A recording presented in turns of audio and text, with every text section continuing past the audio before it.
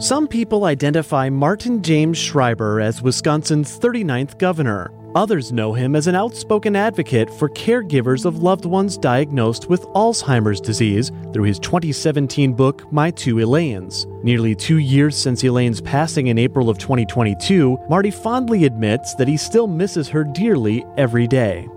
I just am grateful that we had the life that we did, and in a way I was relieved for her that she did no longer have to carry on in the situation that she was in. Many of the lessons in caregiving were taught to Marty by Elaine herself when she assisted him in his fight against non-Hodgkin's lymphoma in 2007. I knew always that I had a very loving, caring wife. With all of the things she had done to support my campaigns and my work and my careers.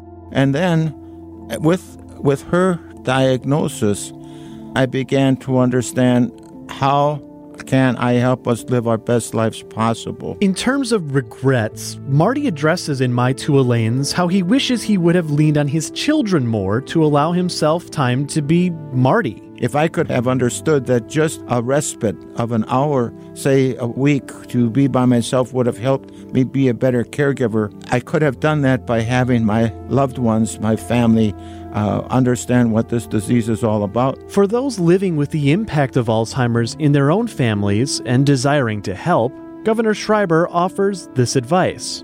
Our hearts can touch by holding hands, by giving a hug, by singing a song together, by just being with one another. And whenever Governor Schreiber hears feedback from readers about his story, he feels like he's hit a hole in one. That's how I feel when I talk with people and they tell me that the book has been helpful to them, or when I talk to a group of people and someone might share what they're going through and how that made a difference in their life. And so I don't have to pay for a caddy, I don't have to pay for a golf cart, and I don't have to lose any golf balls. And so I'm way ahead of the game. You know what?